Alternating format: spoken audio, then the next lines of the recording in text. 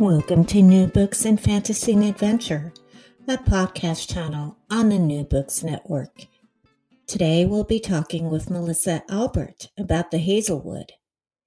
This is your host, Gabrielle Matthew, author of the historical fantasy Falcon series. Melissa Albert is the founding editor of Barnes & Noble Teen Blog. She has written for McSweeney's, Time Out Chicago, MTV, and more. Melissa is from Illinois and lives in Brooklyn, New York. The Hazelwood is her first novel. You can follow Melissa on Twitter at Mimi_Albert, and that's all written small case, or on Instagram, Melissa Albert Author, and that's all together. Before I welcome Melissa on the show, I'd like to share my review of her novel, followed by a short reading.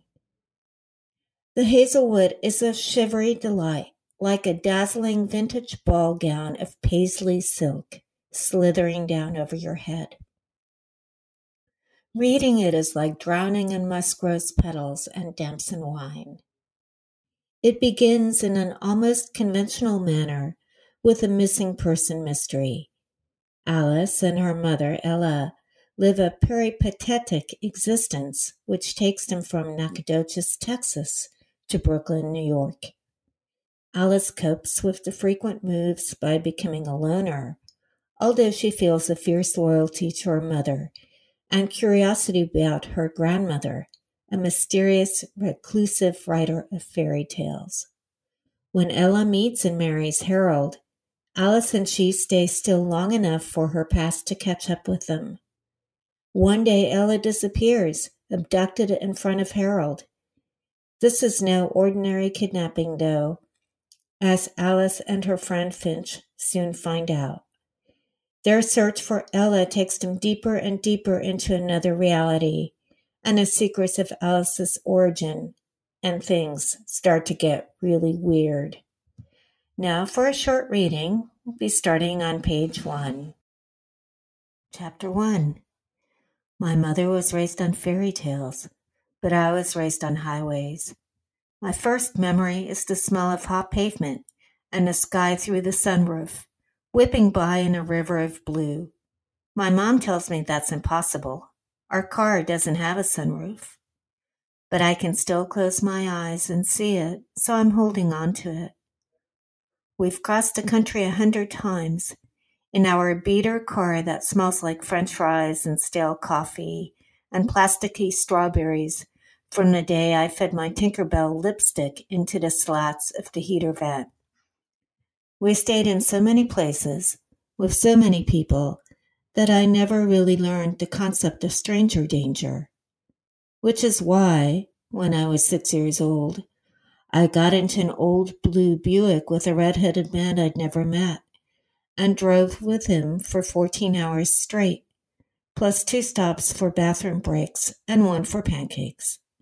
Before the cops pulled us over, tipped off by a waitress who recognized my description from the radio. By then, I'd figured out the man wasn't who he said he was, a friend of my grandmother, Altea, taking me to see her. Altea was already secluded in her big house then, and I'd never met her. She had no friends, just fans, and my mother told me that's what the man was. A fan who wanted to use me to get to my grandma. After they determined I hadn't been assaulted, after the red-headed man was identified as a drifter who'd stolen a car a few miles from the place we were staying in Utah, my mother decided we'd never talk about it again. She didn't want to hear it when I told her the man was kind, that he told me stories, and had a warm laugh that made me believe, deep in my 6-year-old heart, he was actually my father come to claim me. She'd been shown a red-headed man in custody through a one-way mirror and swore she'd never seen him before. For a few years, I'd persisted in believing he was my dad. When we left Utah after his arrest to live for a few months in an artist's retreat outside of Tempe, I worried he wouldn't be able to find me again. He never did.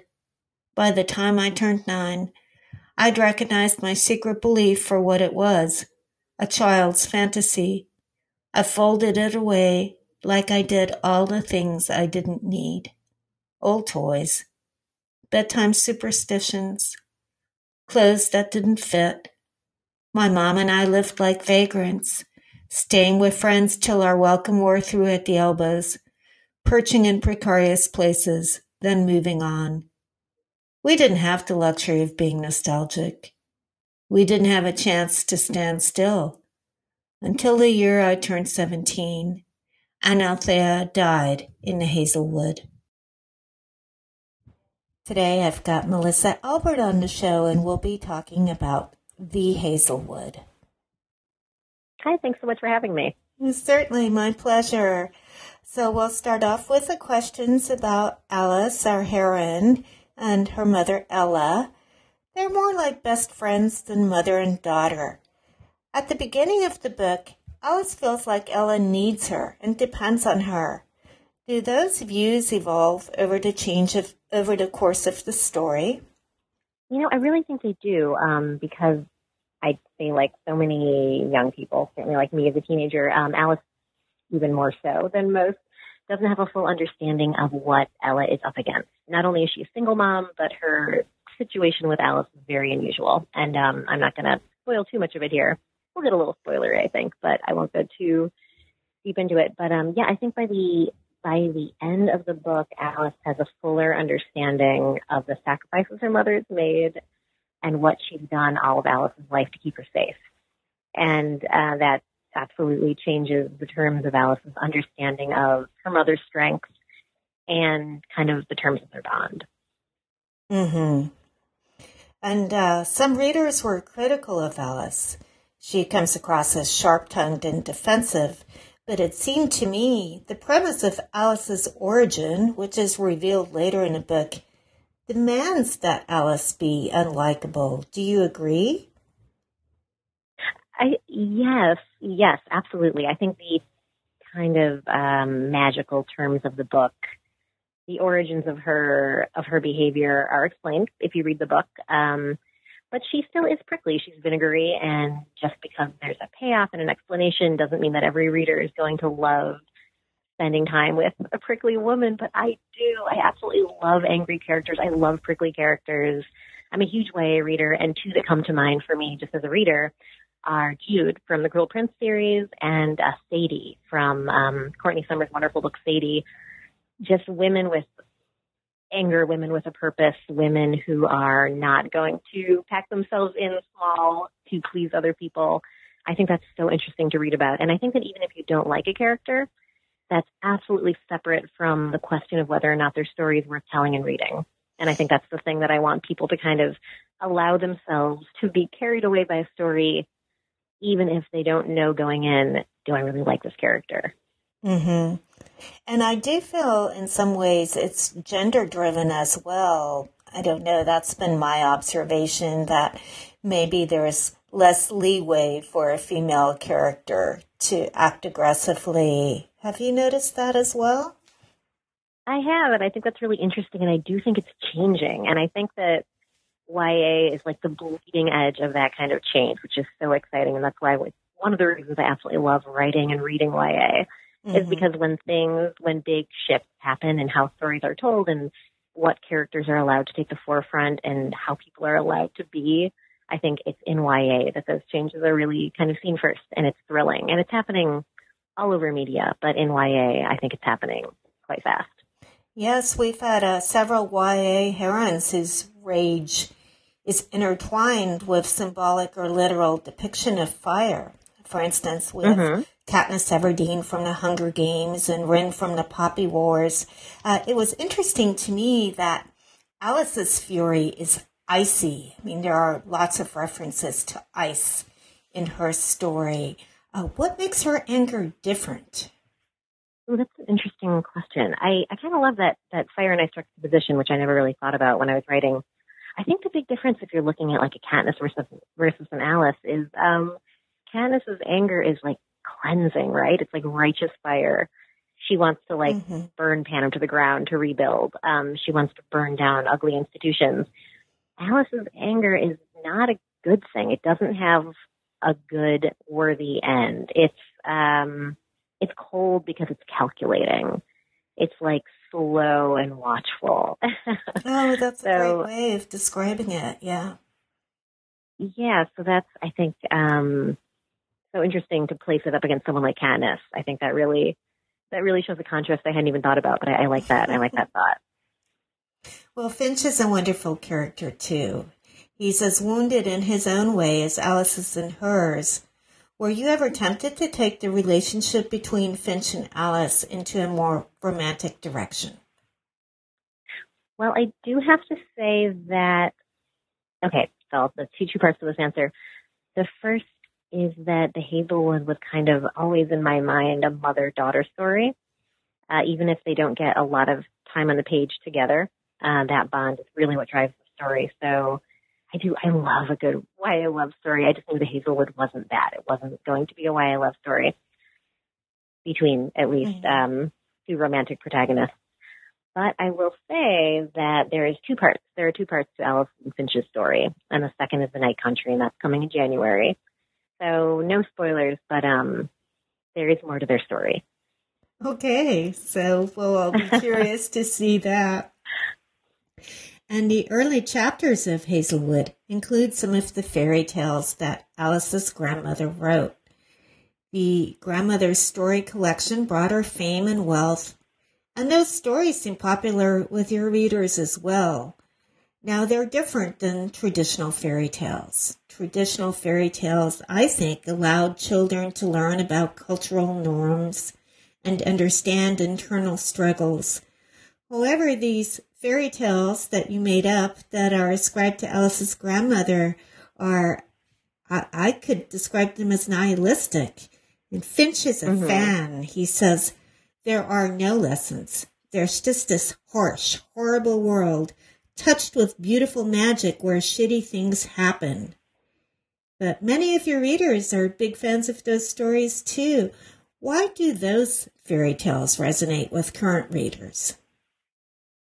You know, it's funny, when I go back and read fairy tales, which I obviously grew up reading and loving, I kind of have this memory, too, of them being kind of like orderly and lovely and having like lessons in them. But when I go back, they're so weird, and good is rewarded and evil is punished.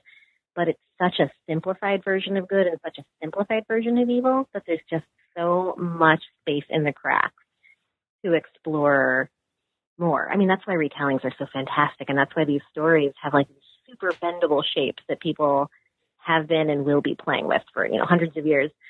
So you take something like, oh God, let me think.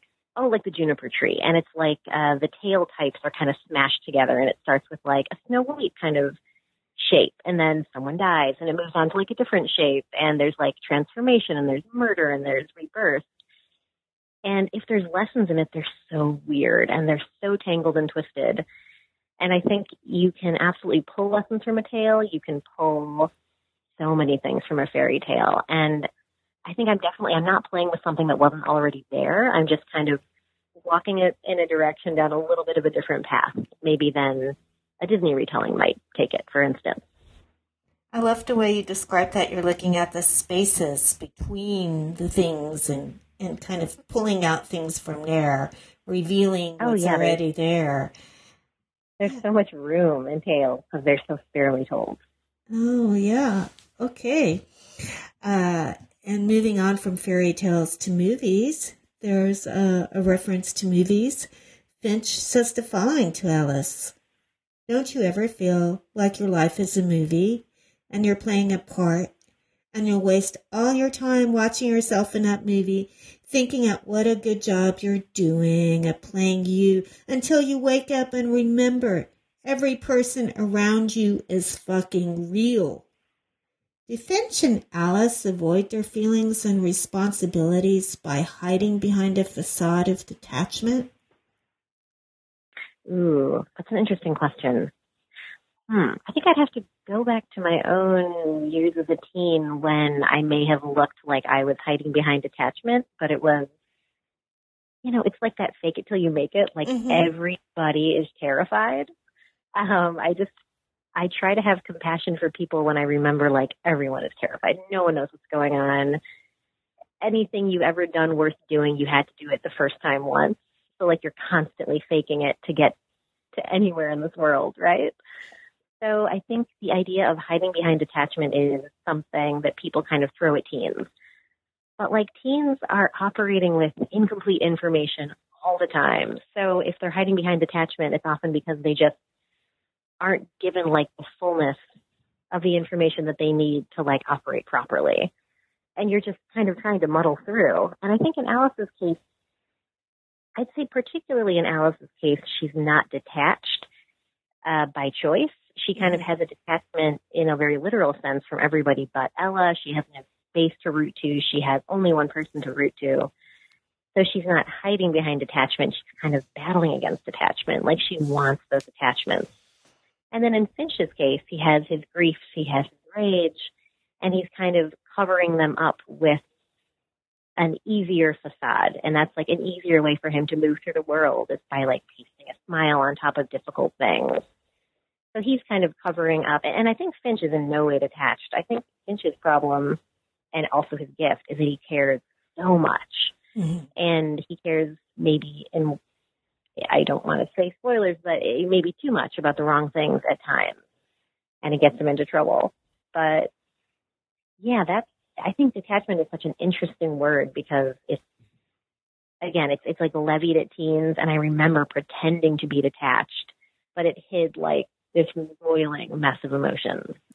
Well, I guess it was the part about playing a part until you realize everyone else is real, because there was another reference to Alice having to kill a character.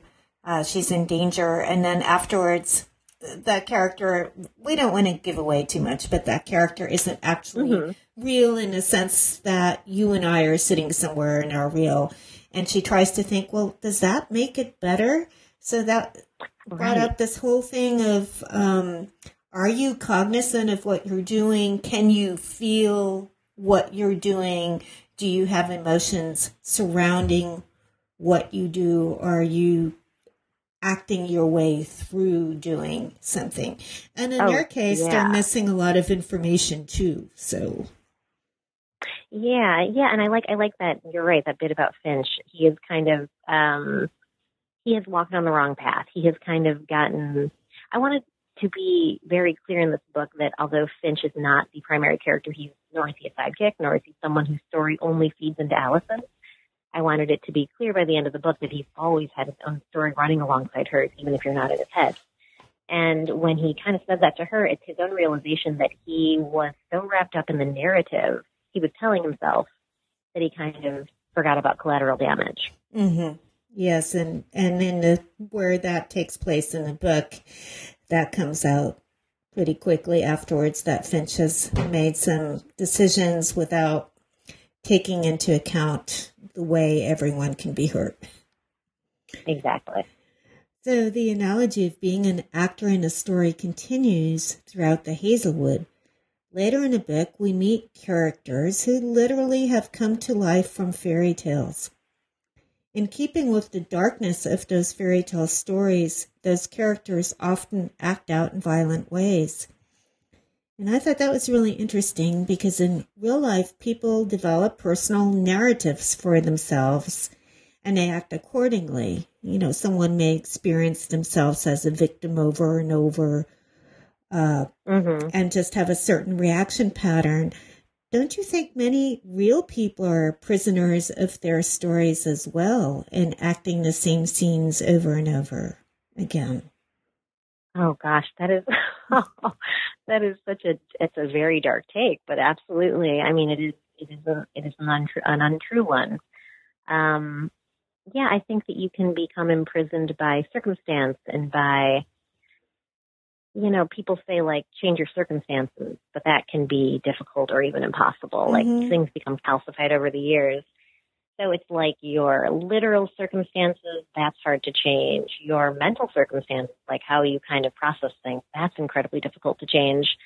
So I guess the book has a message of hope, right? Like, if you want to take it as a metaphor, which I definitely don't write. I think when I write, I wonder if this is the case for most writers. I never feel like I write in metaphors. But when you look back later, you're like, oh, that's kind of interesting. Maybe this is something I was thinking about, and I put it into the shape of a story. But like, I would never deliberately write allegorically. You know, I want to write like a story, not an allegory. But yeah, when you look back, like just this conversation now, it is absolutely can be read metaphorically if you choose to. And then you can walk away with a message of hope that you could find a way to pick at a part of your life that doesn't make you happy. Like there are escape routes, right? Big and small. You can like break you can out. find those escape routes. Yeah. I think especially once you realize that you are telling yourself a story about your life. And right. That it is and you can get some distance from it and say, this is a story. This is a story that someone has created, and I am acting out in this story, and I can rewrite or withdraw from the story if it does not serve. And I do think most of us writers, maybe 100 years ago or 150 years ago was the fashion to first have your message and then preach your message. But of course, that doesn't come across well anymore. I think most of us write to discover a truth that's bubbling up from our subconscious. And then it feels like a lucky side effect of writing. You're like, oh, I didn't know I thought that. It's like personal therapy, and then you can kind of, I think, solve some of the problems in one's writing. So you have read a lot, as you said, especially YA, and you were the founding editor of the B&N Teen Club. Do you think that working as the editor helped you get a feel for the right tone and narrative voice to use with the YA market? You know, I think every writer is kind of a product of the influences that they've soaked in since they were a kid, right? So there's like pieces of everything I've loved. And for YA, I didn't actually start reading it until I want to say 2010. And then I just whooshed through the Hunger Games books. And then in 2011, I kind of took a deep dive into it and got very, very passionate and excited about YA because when I was a actual young adult, it didn't exist the way it does now. Like the category, we had Francesca Leah Block, who's amazing. We obviously had Judy Blume, Lois Lowry, Lois Duncan. But we didn't have, Cassandra Clare and Angie Thomas. We didn't have I don't know. I would have died for Holly Black when I was that age. Oh my God, I would have given a limb. But they didn't exist then, so I had to wait. And when I finally came back and discovered them, it was so thrilling. So yeah, when I sat down to try to write a book for the first time, I think it was 2011. I did National Novel Writing Month. Absolutely, what came out was a YA book, and people kind of talk about why do YA writers choose to write YA? And some people say, well, it's because they had a great teenhood that they want to go back to. And some say there's something unresolved about their teen years that they want to go back to. And I've never quite been able to pin down what it is in me that makes me so drawn to the category. But I just love writing teen characters. I love the immediacy of the teen experience. And I love how every YA story is a story full of firsts. Right? It might not necessarily be about first love, but it could be about first betrayal, first road trip, first, everything's walking fresh through a portal door. Everything's fresh. And it also allows you to play with circumstances. You don't have to be well, how do they get money? You know what I mean? It can be, there's a freedom to circumstances. And there's that exciting kind of fungibility of their future. They haven't fully become who they're going to become yet. So it's all, I don't know. I love working in the space. And yeah, I think just reading great YA was really inspiring. Absolutely. Without being such a reader, I would never have been a writer. And when I did sit down to write for the first time, I couldn't even remember how a book was shaped. And I've been reading all my life. So I definitely looked at books as blueprints at that time. Literally, I remember looking at the Libba Bray book and reading it trying to tug it apart into a blueprint, how does a novel fit together? And yeah, just using YA reading as my jumping off point was crucial. Well, what I noticed about your YA book is I don't read a ton of YA, but obviously I read some for the show. Some of the YA seems a little simplified, and what I liked about yours, it A little what? Simplified, but yours is definitely not dumbed down in any way. It's YA in that it seems very sharp and in focus and kind of driven more than one of those very long adult epic fantasy novels. But it's definitely written for an intelligent, sophisticated audience, and I really enjoyed that. Yeah, I think, I am writing upper YA. I think that, you find complex stories written for every age group, which is really thrilling. And I think you find simplified stories written for every age group. You can read you can sit down with an adult novel, read it in an afternoon if it's like a simply told story. Mm-hmm. But yeah, that kind of complexity you can find in middle grade. You can find it in YA. You can find it in adult if you're the kind of reader who's looking for that. And you can find something that's more quickly digestible, and that's like a total pleasure too. I love YA. If you want recommendations, please let me know. Well, so we would recommend your follow-up novel, of course, that's coming out later this year. Since that's already got a publication date, are you working on a third novel in a series now?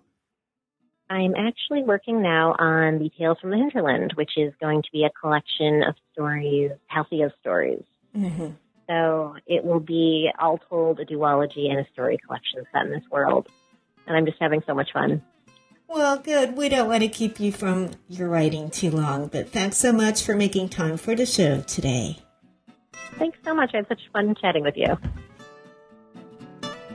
Thanks for listening to us today on the New Books Network Fantasy and Adventure Channel.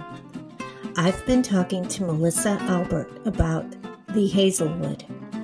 To find out more about Melissa, you can follow her on Twitter or Instagram. Twitter is @Mimi_Albert. On Instagram, Melissa Albert Author. Join me in October when I talk with Emily Robertson about her debut YA novel, Lifestyles of Gods and Monsters. I'm your host, Gabrielle Matthew, author of the upcoming YA fantasy Girl of Fire, releasing November 3rd. You can find out more about my work at my website, GabrielleMatthew.com.